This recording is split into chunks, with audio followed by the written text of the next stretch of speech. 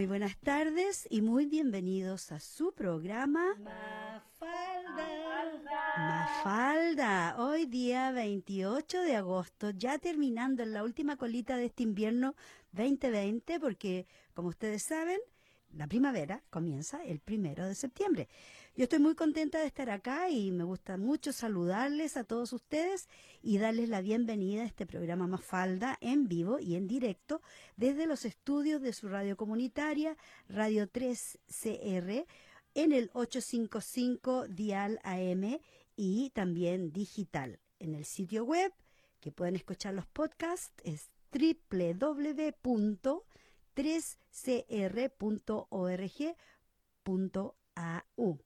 Bueno, un saludo grande y cariñoso a todos ustedes. Está unos tremendos abrazos virtuales porque, como ustedes saben, todavía no se puede dar abrazos y va a pasar mucho tiempo hasta que podamos dar abrazos y ojalá que nos podamos sacar la mascarilla pronto, pero por ahora está penado por la ley sacársela, $200 de multa y abrazos, bueno, no sé cuánto valen los abrazos, no he escuchado a nadie que le hayan multado por dar abrazos, pero sí salva vidas no dar abrazos. Así que un saludo de partida del equipo. Yo sé que ya están escuchando y como ustedes ya saben, se ha hecho una rutina. Ellas se incorporan en la segunda parte del programa porque cuesta bastante el sonido, a veces no es lo mejor a través de Zoom.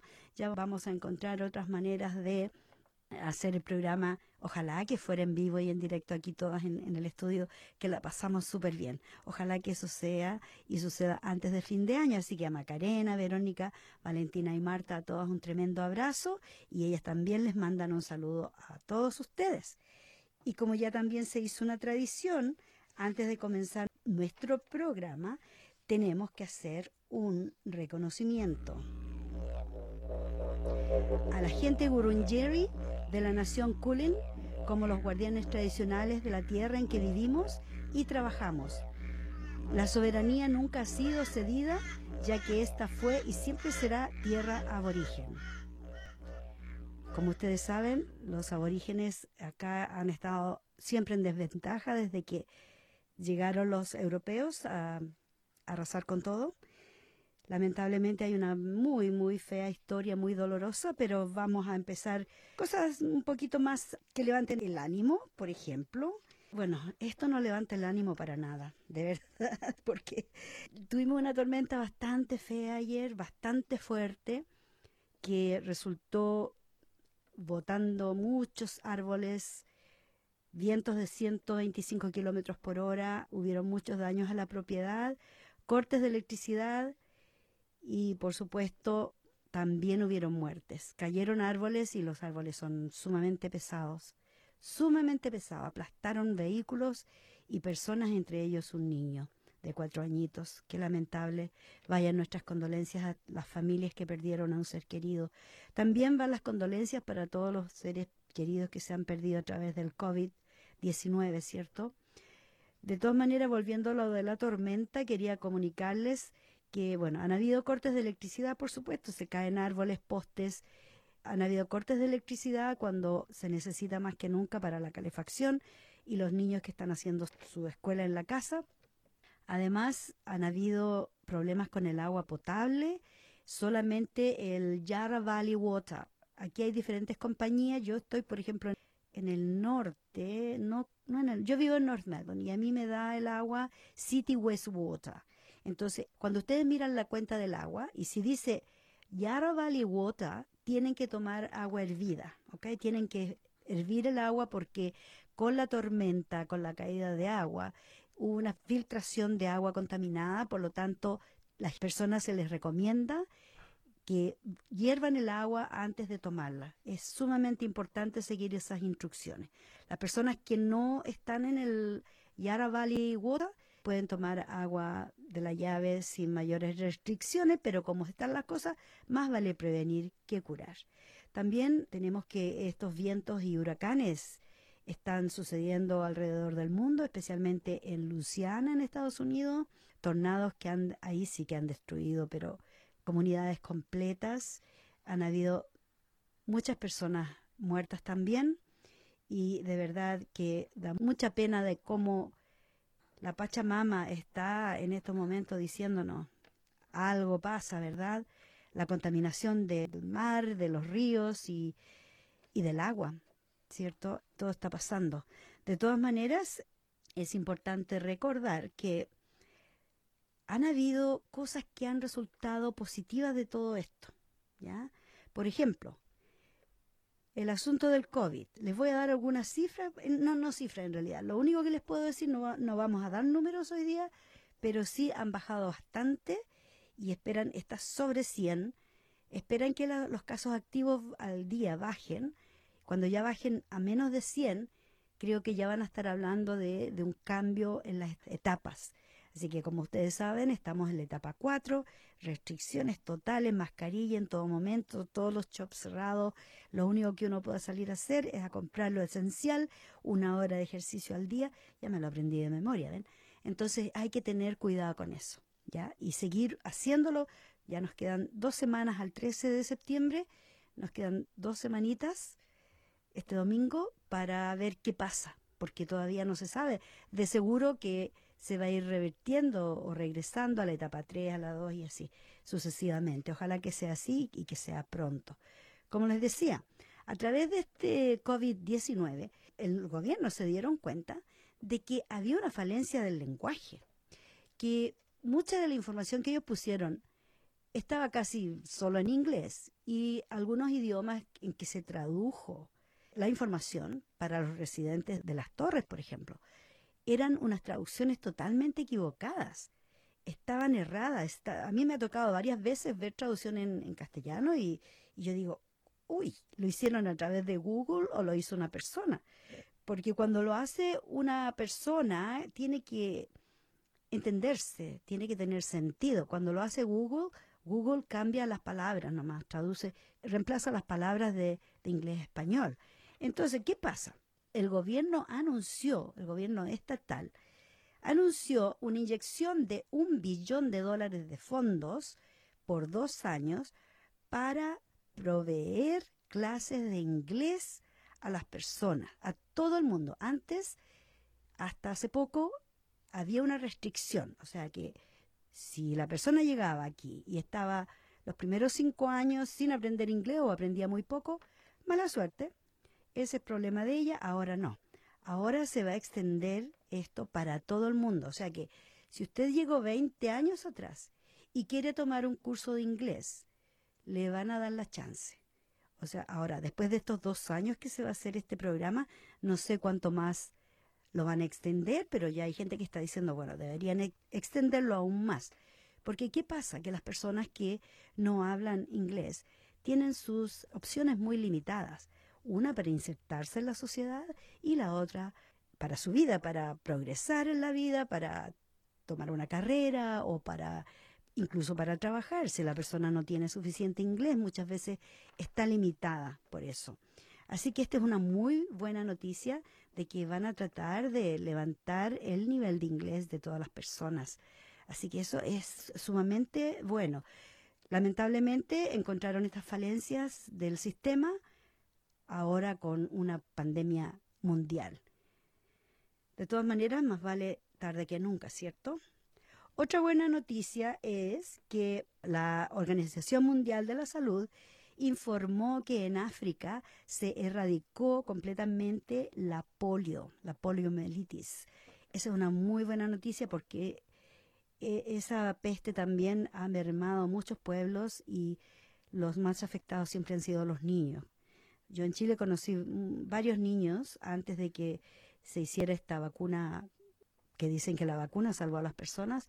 No estoy tan segura, pero igualmente se erradicó en África, que es uno de los continentes más desventajados, ¿cierto? Ok, otra cosa que está pasando hoy día y que es una celebración. Yo no sé si ustedes habrán escuchado, nosotros acá lo hemos hablado en años anteriores, pero hoy día vale la pena destacarlo porque es el día 28 de agosto, siempre el día viernes, o sea, el último viernes de agosto, se celebra el día en que vestimos de morado.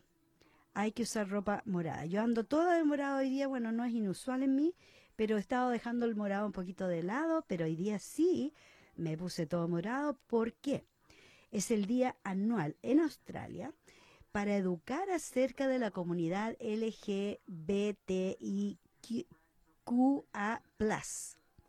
Este día está organizado por gente joven y para gente joven, por estudiantes, y es una organización sin fines de lucro que provee presentaciones, o sea, educación con presentaciones, PowerPoint presentations, y también talleres. Por eso en inglés se llama Wear It Purple. ¿Okay?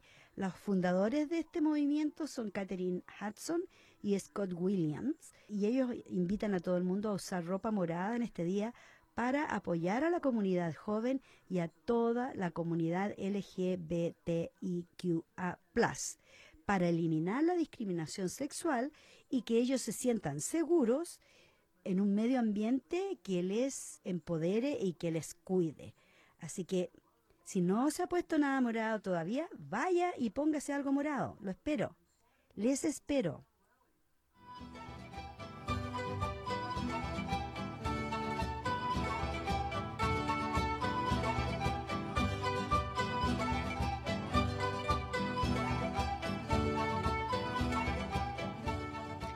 Este es su programa Mafalda y aquí estamos celebrando el 28 de agosto, ¿verdad? Y ya la próxima semana, el martes, empieza la primavera. ¡Qué hermosura! Ya se ven los árboles. El otro día tuve que salir un poquito más afuera de la ciudad y vi una avenida llena de aromos, todos ya florecidos. ¡Qué hermosura! Y los arbolitos en casa, en todas partes, están ya floreciendo. Y el clima también está cambiando. Cuando venía hacia acá veía 18 grados. Ayer también tuvimos 21 grados, pero de un momento a otro bajó rápidamente la temperatura como a 7 cuando llegó la tormenta. Así es que estamos en este periodo de viento, de ventolera. Ustedes saben, septiembre nos trae recuerdo de volantines, ¿cierto? Del 18, que este año se canceló. Yo creo que no va a haber 18, la gente va a tener que celebrar solita en su casa y no queda otra, ¿verdad? Porque estamos en una cuarentena y en un toque de queda.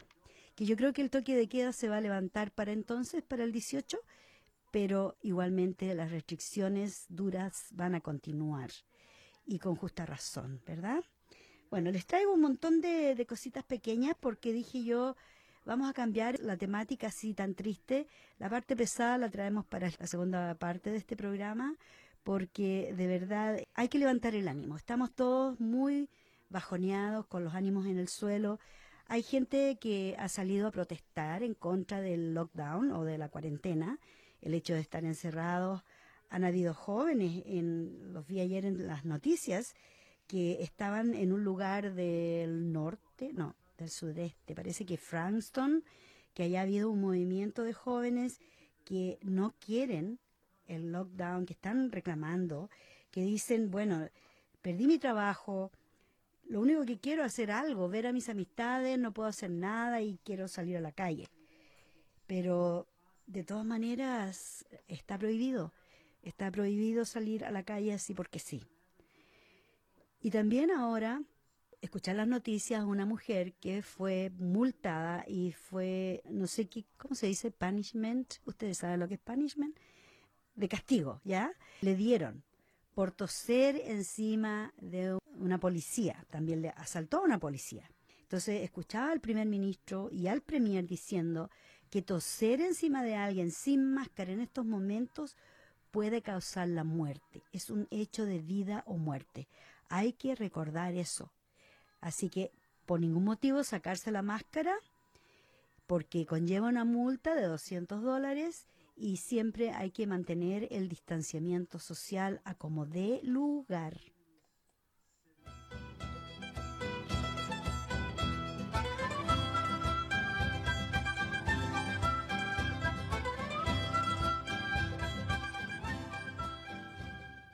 Y les traigo algunos datos. Por ejemplo, veía en las noticias que mostraban un mar de roca en la superficie del mar que viene avanzando hacia Australia, una ola de roca volcánica de 5 kilómetros de ancho.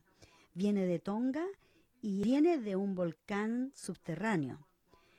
Bueno, cualquiera diría roca encima del mar, qué terrible. Bueno, es como la pomacita, ¿cómo se llama? Como la piedra pómez, esa piedra pómez de volcanes. Bueno, los científicos están súper contentos por eso. ¿Y saben por qué? Porque esta roca volcánica trae muchos nutrientes y como viene del, digamos, del Caribe hacia acá, en el norte de Australia, ¿cierto? Está llevando nutrientes a la barrera de coral, al Great Barrier Reef. Se está nutriendo con toda esta roca volcánica que viene flotando, así que lo que parecería ser algo tan terrible es algo bastante beneficioso. ¿Qué les parece? Yo creí, cuando lo vi dije, ¡oh, qué terrible! Pero no es tan terrible, no es tan terrible, es algo muy bueno. De todas maneras, hay otra cosa que me gustaría contarles, es que escuché al primer ministro hablando de un programa de reciclado. Hacía años que no escuchaba a un primer ministro hablando de eso y preocupado de eso. ¿Por qué? Porque resulta que estamos produciendo tanto plástico, mucho más del que necesitamos, mucho más del que podemos guardar. Entonces sucedía que anteriormente se enviaban toneladas y toneladas de plástico a China. China nos compraba todo el papel, vidrio y el plástico. Entonces, como las relaciones con China en estos momentos están tambaleando, hay bastante tensión entre los gobiernos. No sé si ustedes habrán visto las noticias, yo estoy pendiente de las noticias todo el tiempo. Y resulta que el primer ministro ha declarado, dice, el lema es menos desperdicio, más trabajo. Cada año 8 millones de toneladas de plástico termina en los océanos. Tomen en cuenta, 8 millones de toneladas. Hay lugares donde la gente a veces se va al Caribe o qué sé yo, a diferentes mares y muestran, ponen tomas en Facebook que no se puede, que no se ve el agua. Está todo el plástico flotando encima. Ahora, si tomamos en cuenta que el plástico con el movimiento del agua y todo se va deshaciendo, pero nunca se deshace tanto. Entonces, ¿qué pasa? Que ahora están estas micro bolitas de plástico que ahora se están depositando en el fondo oceánico, lo que está causando disturbios en la naturaleza y en el medio ambiente. Así es que esta es una muy buena noticia porque sí realmente crea trabajo. Yo recuerdo hace muchos años atrás tuvimos un programa de reciclado, un proyecto de reciclado en las viviendas públicas de todos los estados. Flemington, Kensington, North Melbourne, Carlton. El gobierno laboral invirtió un montón de dinero para educar a las personas, para tener los dispositivos, los containers, los bins, donde la gente pudiera depositar por separado el papel, el plástico, el vidrio, ¿cierto? Ahora bien, llegó un gobierno liberal de derecha y se acabaron los fondos, se acabó el programa y se recicla, pero a muy baja escala. Y todavía hay un programa de reciclado que uno puede poner las cosas, pero todo junto, o sea que tienen que separarlo a mano, separar el metal, por ejemplo, todas las latas de conservas son reciclables, pero uno los pone todo en un mismo bin, pone el papel, las latas, el plástico y el vidrio, ¿cierto? Y mucha gente mete polietileno, mete lo que sea. ¿Qué pasa? Que esa carga ya está contaminada. Las cosas que llevan restos de comida también están contaminadas. No vale la pena echarlos en el bin del reciclado. Entonces todo esto requiere educación, requiere mucha educación y lamentablemente no se tiene esa educación. Hay que hacer todo ese proceso de nuevo. Esto obviamente va a crear trabajos. Creo que también les contamos acá en el programa hace un tiempo que el gobierno de aquí de Victoria estaba usando las llantas de vehículos, esas llantas que están ya que no se usan, que están rotas y que se reciclan y hacen calles. No sé si ustedes han ido a parques, por ejemplo, que se siente así como corcho.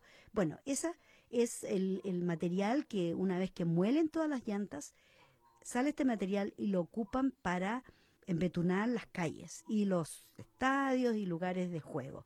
Así que es una muy buena manera de ocupar el reciclado. El plástico, por ejemplo, he visto en muchos lugares donde han hecho asientos, lugares de recreo para los niños, están hechos, construidos con plástico reciclado.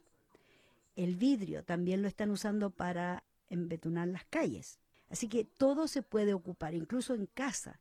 Ahora yo me fijé que Woolworths, ellos tienen un lugarcito ahí a la entrada donde reciben el plástico suave.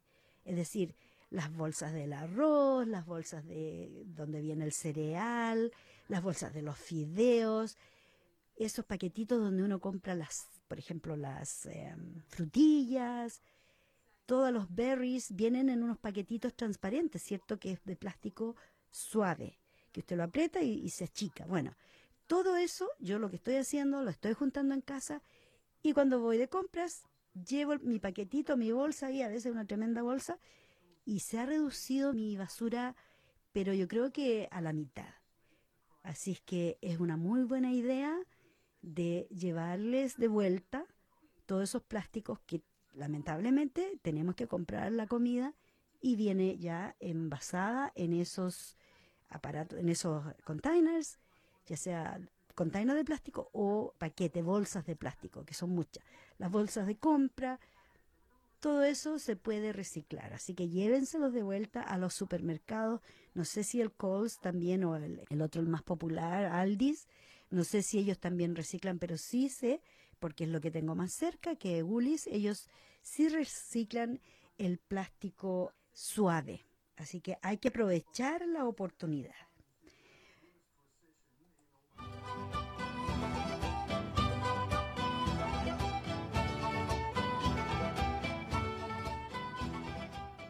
Antes que me olvide, como les hablaba de las clases de inglés, las personas pueden optar a 500 horas de clases de inglés.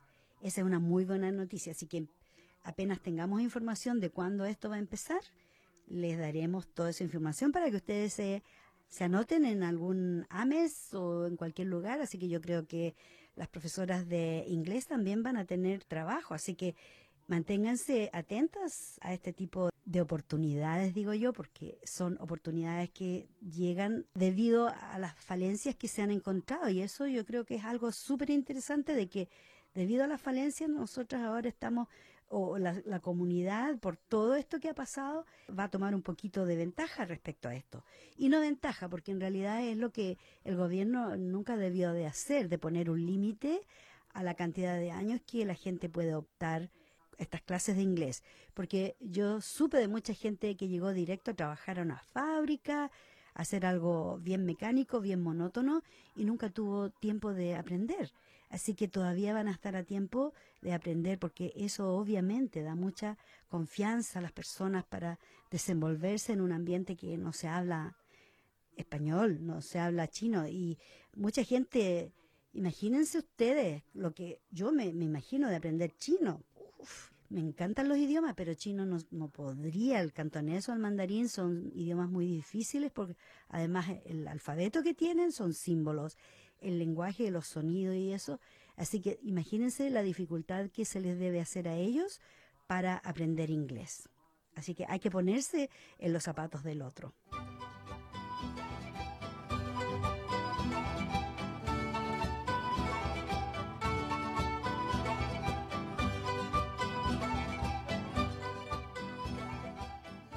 En mis ojos cabe todo el dolor del mundo, en mi vientre cabe todo el amor del mundo, de mis pechos beben todos los niños del mundo, todo el temor del mundo en mis manos cabe. Mi garganta anida todos los cantos del mundo, y mis pasos llevan todo el cansancio del mundo. En mi piel se esconde el sol la sangre entera del mundo de mi cuerpo sale. Abrazo lo poco que tengo, lo tanto que tengo, lo cierto que tengo, el brillo en tus ojos, la tos, los antojos, el miedo y el sueño, el acorde que toco, los tantos anhelos, el calor del fuego, la sal y el deseo, la miel en los dedos, aquello innombrable en mi voz toca.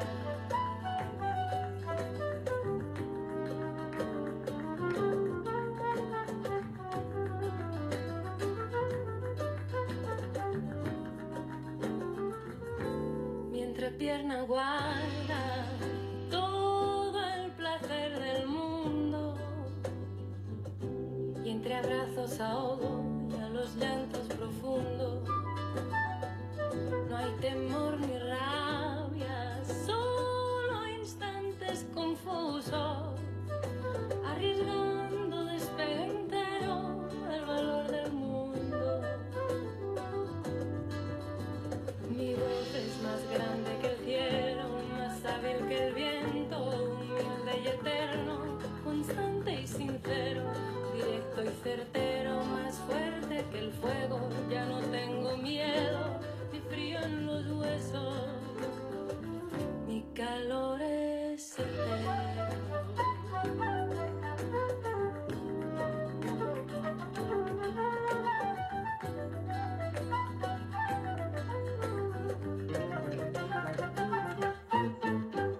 Mi voz es más grande que el cielo, más hábil que el viento, humilde y eterno, el brillo en tus ojos, la tos, los antojos, el miedo y el sueño, constante y sincero, los tantos anhelos, el calor del fuego, la sal y el deseo, ya no tengo miedo, ni frío en los huesos, mi calor es eterno. Mi cuerpo es mi casa, en mi voz todo cabe. El meu cos és casa meva. Yo no soy mitad de nada. Yo soy naranja completa.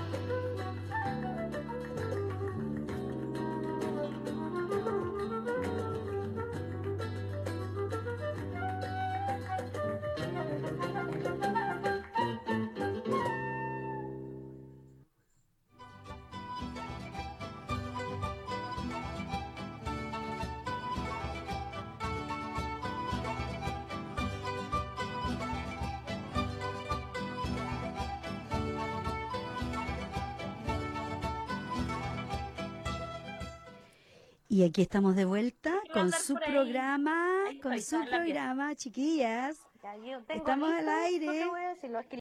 Oye, no me están escuchando estas chiquillas, están hablando por su cuenta. Yo solo quería decir. Discúlpenme, pero ellas están entretenidas ahí conversando y de verdad no me han escuchado que estamos saliendo al aire. Ah, estas chiquillas. Hola chiquillas, ¿cómo están? ¿Están saliendo al aire? Hola. Bienvenidas a su programa Mafalda. Mafalda. Chiquillas, las pillé de improviso, lo siento, yo creí que estaban atentas y ahí estaban hablando, conversando y la cosa. Bueno, en todo caso, Conversando de la vida. sí, bueno, esas cosas pasan. Ya, bienvenidas chiquillas. Verónica, la veo allí, veo a Valentina y a Macarena, todas muy lindas hoy día. ¿Quién está usando morado? Solo la Maca tiene el pelo morado. Ya, Pelo morado. pelo morado, qué lindas. Bueno, chiquillas, yo sé que tenemos poco tiempo, así que vamos directo al grano, dijo el pollo, porque este tema, este tema es muy, muy espeluznante. Voy a dar simplemente la introducción, y es que nos dimos cuenta de que estábamos tan preocupados del COVID-19 que de repente nos metieron por ahí un gol y apareció en las noticias que las víctimas de violaciones y las víctimas de violencia familiar serán sancionadas si develan la identidad de sus agresores. Esta es la discusión de esta tarde. Empecemos. ¿Qué opinas tú, Macarena?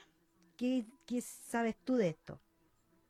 Bueno, claramente, Vicky, esto es por cómo opera el sistema, que este es un sistema patriarcal.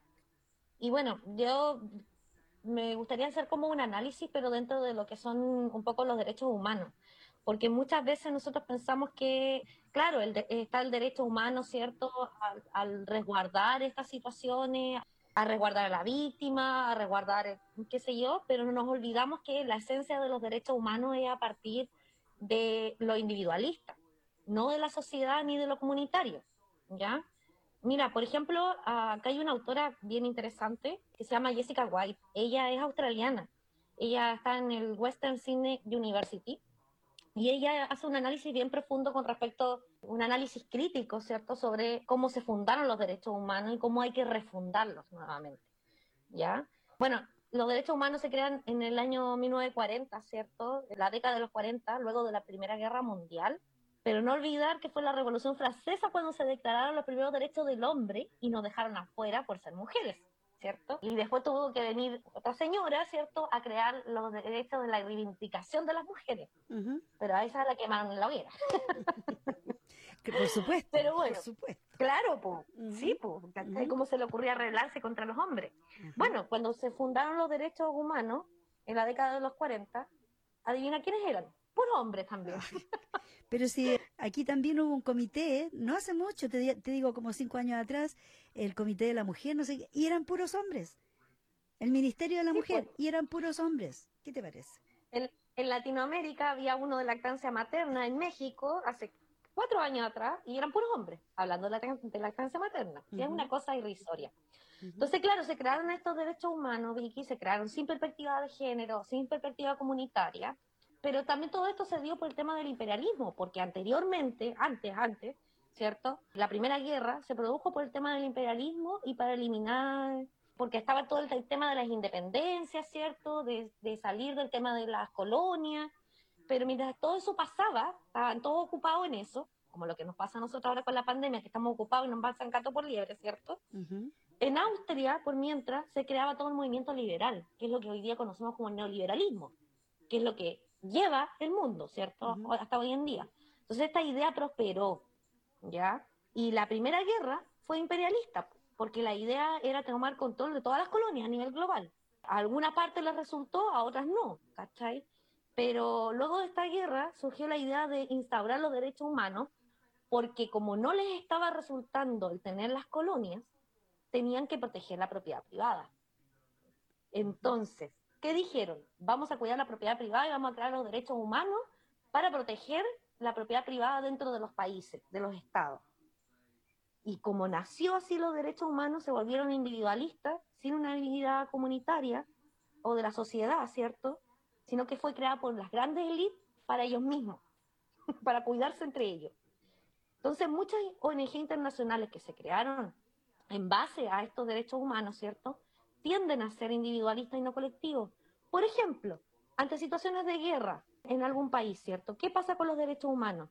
Se ven casos individuales, pero no lo que ocurre en su conjunto y el por qué se dan esa vulneración de derechos. Por ejemplo, en Chile, ¿qué pasó con el estallido? Se vieron casos individuales de personas que perdían los ojos por las agresiones de los pacos, ¿no?, de la policía.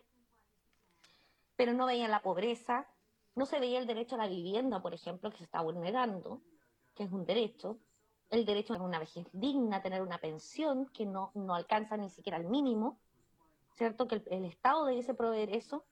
Entonces, todo esto asegura ciertos derechos, pero otros no. Y coarta a otros, que es peor todavía.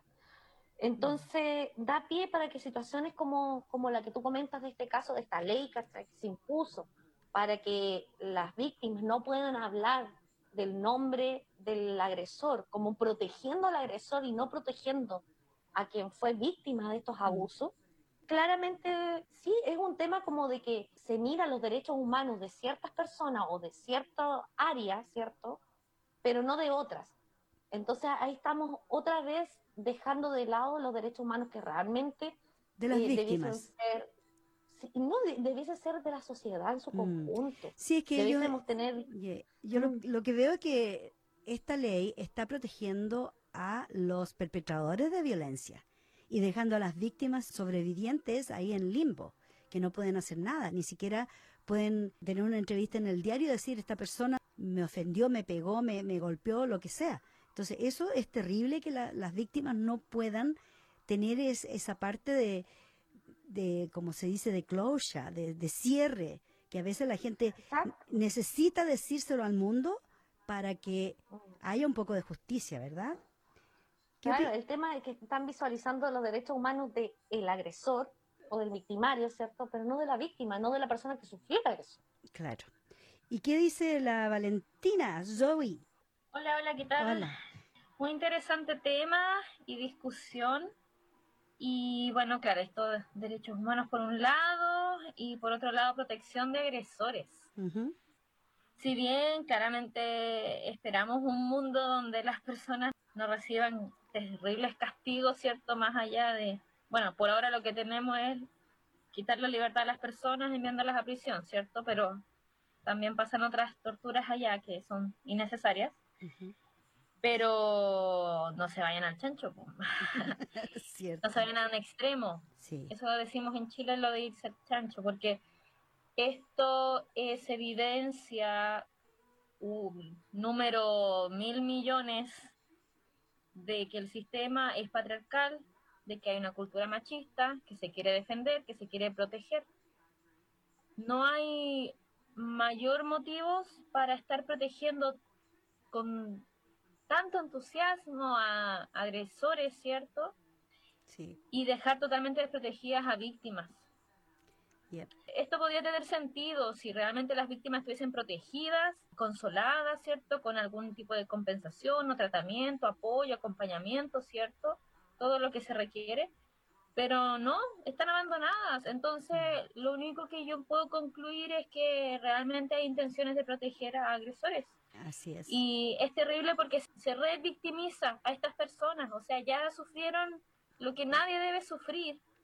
Demasiado. Y aparte, vuelven a revivir esos maltratos al ser aceptados, tolerados y bienvenidos ya por todo el sistema que te rodea, en el que supuestamente tú te ibas a amparar, pero al final quedas totalmente abandonada, ¿cachai? Y bueno, lo que iba es que debiese ser lo contrario. A las víctimas tenemos que cuidarlas, a las víctimas tenemos que protegerlas. Muchas veces se les publica información personal de parte de medios de prensa, por ejemplo, uno de tantos otros casos que puede pasar, y se mantienen anonimato a agresores. Nuevamente el sistema protegiendo, siempre están protegiendo a agresores. Eso es con lo que queremos acabar. Sí. ¿Y qué opina Verónica? Que está tan calladita ahí, está muda. No, estoy totalmente de acuerdo con lo que están diciendo. Yo creo que estamos, no sé, a veces uno se sorprende cómo vamos de para atrás, de para atrás, de para atrás. No pensamos en ciertas cosas que son lógicas. O sea, pues una víctima lo que más necesita es poder sacar todo eso, apoyo, brindar muchísimas cosas y se le está dando los privilegios es a quien está abusando. Pues es que uno ya ni siquiera sabe ni qué decir, uno queda como sin palabras y como medio absurdo lo que está pasando porque no lo logra comprender hacia dónde estamos yendo. O sea, como los cangrejos, pues para un lado y para atrás. Uh-huh. Y lo que es peor es que sucede esto en un momento que estamos todos mirando para otro lado. Entonces no estamos preocupados del asunto y nos dejan así como plop. ¿Qué pasó aquí? Entonces ahora hay que hacer un tremendo trabajón, un tremendo trabajo para que se revierta esa ley. Vamos a tener que hacer campañas, protestas, que no se puede hacer en este momento. Solamente las campañas virtuales, ¿cierto? Y de todas maneras vamos a tener que movilizarnos porque no es justo. Estamos viviendo un momento donde el gobierno reconoce que se hizo una investigación muy profunda acerca de la violencia familiar. Se dieron algo de 400 y tantas recomendaciones para mejorar los servicios de violencia familiar y se crearon lo que se llaman Orange Door o las puertas naranja, que es un lugar donde la persona que está afectada puede encontrar psicólogos, médicos, consejeros, personas que proveen ayuda material, o sea, es un hub que le llaman, que es un lugar, un punto de encuentro donde están todos estos servicios. Bueno, el gobierno aprobó de hacer no sé cuántas Orange Door más, porque ahora hay una por región. Van a extender eso, van a hacer más, y a ver si en unas pocas semanas traímos a alguien para que nos cuente más en detalle respecto a esto. Pero fíjate tú, como por un lado están diciendo que vamos a seguir estas recomendaciones, y por el otro lado están diciendo, bueno, pero no puedes hablar mal del pedófilo que violó a una niña de, qué sé yo, de 2 años, a un bebé. No podemos hablar mal de esa persona, no lo podemos poner en evidencia en la prensa, porque hasta la prensa le están poniendo una mascarilla. O sea, esto de la mascarilla, para usarla, porque tenemos una pandemia, también se está usando lo que se llama acá el gag, que es para que no hablemos, no digamos. Lo otro es que también, pues desde lo medio absurdo que estamos hablando, ni siquiera Australia ha reconocido cuando pasan estos casos la palabra feminicidio como tal. O sea, es como que siempre en las noticias el vocabulario que se utiliza es como que hubo como una muerte, como muy alejada, pero no lo están poniendo con los criterios correctos que sabemos que del feminismo, que es un feminicidio. Y como siempre también, hay muchos casos que hemos hablado acá donde se habla mucho de quién era el abusador, de su carrera profesional, de que pobrecito, que se le arruinó su vida, y Sí, dónde está el reconocimiento también que se le tiene a la víctima también que sufre este tipo de situaciones, y a nombrar las cosas por su por su nombre. nombre. Sí, precisamente. ¿Maca? Y todo eso también con respecto al tema de la cultura de la violación, cómo se le enjuicia a una persona que sufre un abuso, sobre todo si es una mujer o un niño, ¿cierto? Se le cuestiona, se duda de la persona. Por ejemplo, el decir que la persona, no sé, que porque bebió alcohol, no, o Le echan la sea, culpa al violación alcohol. es violación, sea Exacto. donde sea. Ujú. Estés con alcohol o estés sin alcohol, estés con droga, con lo que sea. No Exacto. es no. Sin Exacto. consentimiento es violación. Exacto. Incluso los matrimonios. Y eso hay que recalcarlo Exacto, miles de también. veces, porque a mí me ha tocado muchas clientas que me dicen, pero es que es mi marido, yo tengo que acceder. No. Si tú no tienes ganas, si tú no quieres, es no. La palabra no, N-O, es no. Significa y es lo que es. ¿Quieres agregar, Exacto, Valentina? sí, sí, sí, estoy súper de acuerdo con lo que dicen todas, súper, súper de acuerdo con todas y cada una. Y claro, todo esto es parte de la cultura de la violación, porque entiéndase como cultura, así como la cultura machista. Ujú. Esto también es una cultura que es machista, pero además lleva esto de la violación, lleva un tema del poder, de los roles que tenemos. Para esto se necesita criar víctimas y criar agresores. Así es. Y eso es lo que hacen los roles de género. Entonces, claro, al final lo que son los roles de género impuestos, que distinto de que yo diga, ah, yo me siento de este género, ya, listo, y me identifico así, bacán. Estamos hablando de roles de género impuestos que ni siquiera quizá la mayoría de las personas dudo que lo haya elegido, ¿cierto?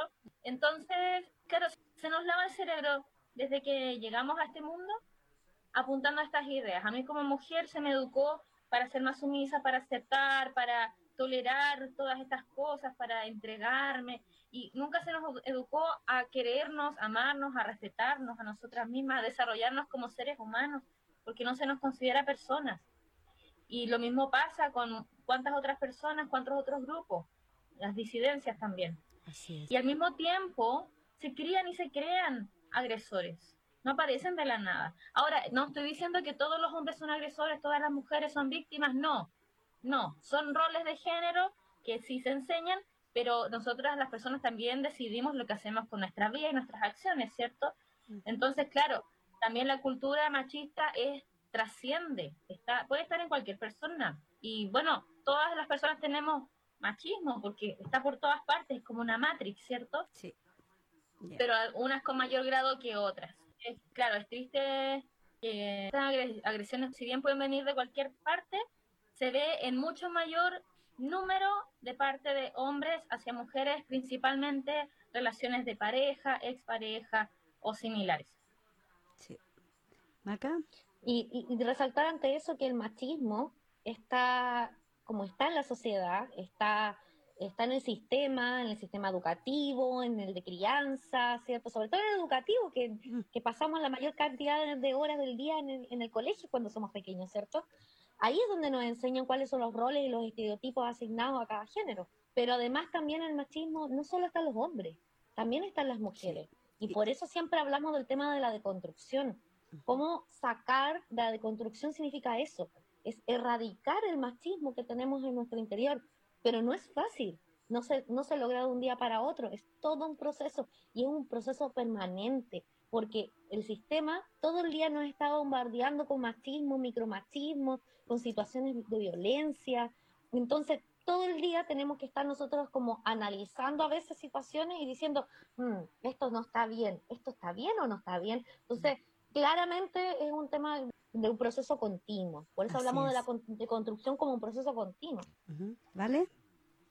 Quería agregar otra cosita con lo que plantea Maca sobre la deconstrucción, aprovechando de compartir lo que nosotras estamos viviendo y hemos estado viviendo y seguimos viviendo constantemente, eso de que no es fácil, porque yo creo que lo primero es poder verse a un emismo, ¿cierto? Y aceptar nuestras sombras y nuestras debilidades y todo lo que no nos gusta, y que en realidad no es para sentirnos culpables ni condenarnos, somos humanos, todas las personas tenemos luz y sombra, todas, todas, y es normal, y eso hay que aceptarlo, y ese yo creo que es el primer paso, porque muchas veces nos sentimos, no, yo estoy bien, Claro. siento que apoyo esto, hago esto, listo. Y sí, es fácil caer en eso. Y no estamos diciendo que sea fácil el proceso de construcción. Es complejo, pero requiere cierto de humildad, de ser capaz de mirarse a una misma todo el tiempo, todo el tiempo.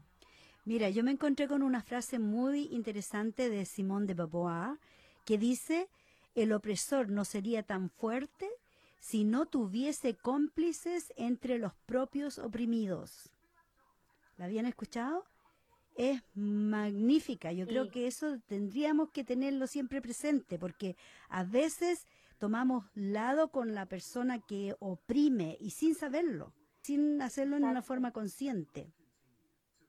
Simón de Beauvoir, cuando señala esta frase, Vicky, se refiere a que dentro de los propios oprimidos también hay personas que están en contra de, y esto ella lo señalaba porque claramente en la época donde ella estaba en los años 50, habían muchas mujeres que no estaban de acuerdo con la posición feminista. Entonces, ante eso ella lo decía, y también que hay otros grupos oprimidos, por ejemplo, en ese tiempo, se refiere que, por ejemplo, no por ser negro, tú vas a estar en contra del racismo. Claro. No por ser mujer, tú vas a ser feminista. No por ser tal cosa, ¿me entiendes? Sí. Entonces, como que tener claro eso. Porque no son conscientes que están siendo oprimidos. Es como que Exacto. les han lavado tanto el cerebro, digámoslo así, que ni siquiera son conscientes de que hay una represión que les está cayendo a ellos mismos y van en contra de eso. Es muy curioso. Sí. Bueno, eso es lo que decían las chicas de la deconstrucción. Dime, Vale. Dime. Sí, que gracias por compartir esa cita, Vicky. La había escuchado unas cuantas veces y es muy interesante. También me recordaste a, Pedagogía del Oprimido de Paulo Freire. Y ahí es un libro que plantea todo este tema y lo que son esos roles de poder, que es la Biblia para todos los profes latinex. Qué linda. Y lo que quería destacar de todo ese texto es que también plantea cómo él o le opresor, ¿cierto? También depende de lo que haga la otra persona. El oprimido, ¿cierto? Debe actuar como oprimido para que el opresor pueda actuar como opresor. Cierto. Y necesita eso, casi como quien necesita una droga. Por lo tanto, las personas que estamos en un lugar oprimido, podemos decir, uy, sí, ya soy oprimida, pero en realidad también nosotros podemos decidir relativamente, ¿cierto? De acuerdo a nuestras condiciones, pero igual podemos decidir ese lugar, porque nosotros vemos cuánto poder le damos a esa persona. Así nosotros, es. ya que opresores dependen de nosotros tenemos la capacidad de decir, ¿sabes qué? No. Y pierde su poder. Así es. Pierde su poder. Así es. Eso también está marcado en que uno que oprime a otro, y ese por necesidad de oprimir, oprime al más débil. Y pasa, por ejemplo, como un ejemplo, digámoslo, es en una familia.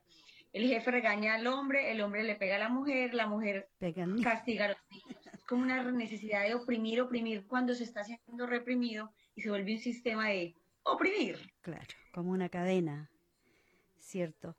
Mira, Es un sistema de poder y control. sí, lo que tú mencionabas con respecto al término femicidio, ¿cierto? En estos momentos empezamos acá en Melbourne una campaña con varias afiliaciones. Bueno, está Latinex, que hay un montón de chicas ahí que estamos trabajando para cambiar un poco el mundo. La campaña es de que se integre esta palabra, femicidio, que se incorpore al lenguaje legal aquí en Australia. Legal, y una vez que se incorpore al sistema legal, va a tener que incorporarse a la prensa y en todas partes van a tener que, en vez de decir homicidio o crimen pasional o como le quieran llamar, ponerle un bonito, que ahora se llame femicidio. Así que se están mandando unos hashtags que yo no entiendo nada de eso, pero sí voy a aprender para la próxima semana. Ya voy a venir con el hashtag Para que se llamen las cosas por su por nombre. su nombre. Entonces, call it as it is. O sea,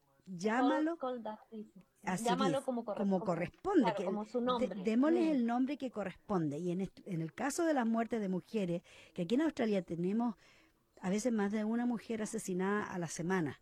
Entonces, esos no son asesinatos, no son homicidios, son femicidios. Y eso es lo que tenemos que, es como un objetivo que tenemos, una lucha que vamos a tener para cambiar por lo menos el lenguaje que se utiliza para que se nombren las cosas por su nombre. De hecho, Vicky, el año pasado, en septiembre, octubre del año pasado, llevaban acá en Australia un número incluso un poco mayor que los femicidios que acontecían en Chile.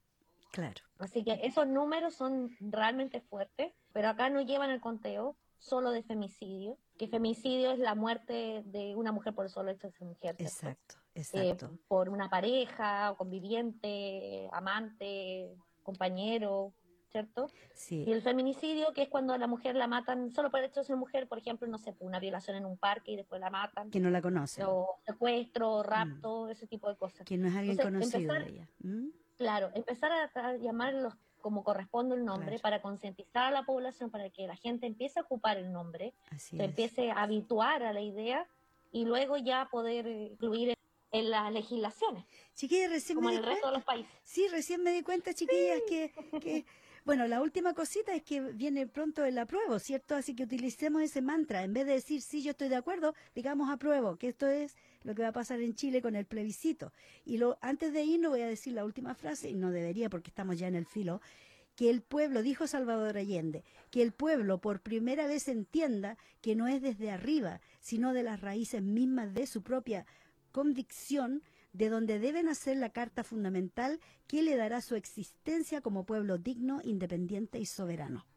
¿Qué les parece? Exacto. Yo apruebo. ¡Yo apruebo! ¡Yo apruebo! Ya, Yo todas apruebo. aprobamos. Ya, chiquilla. Y para los compas que fueron encerrados esta semana por las campañas del apruebo, las ideas no se encierran. No, ni se matan. Así que, chiquilla, Y que gracias. liberen Adelante. Y libertad a presos políticos de la revuelta. Así es. También. Bueno, les deseo un lindo fin de semana a todos porque va a haber solcito, y a nuestros oyentes muchas gracias por sintonizarnos y espérenos el próximo viernes a las 6:30 en punto cuando le presentemos otro programa Mafalda. Chao, chao. Chao, chao. Chao. Chao. Ay, Hola. qué chistosa la cara de la Vicky cuando vio la hora y yo no la había visto tampoco. Miré la hora y fue, ¡oh!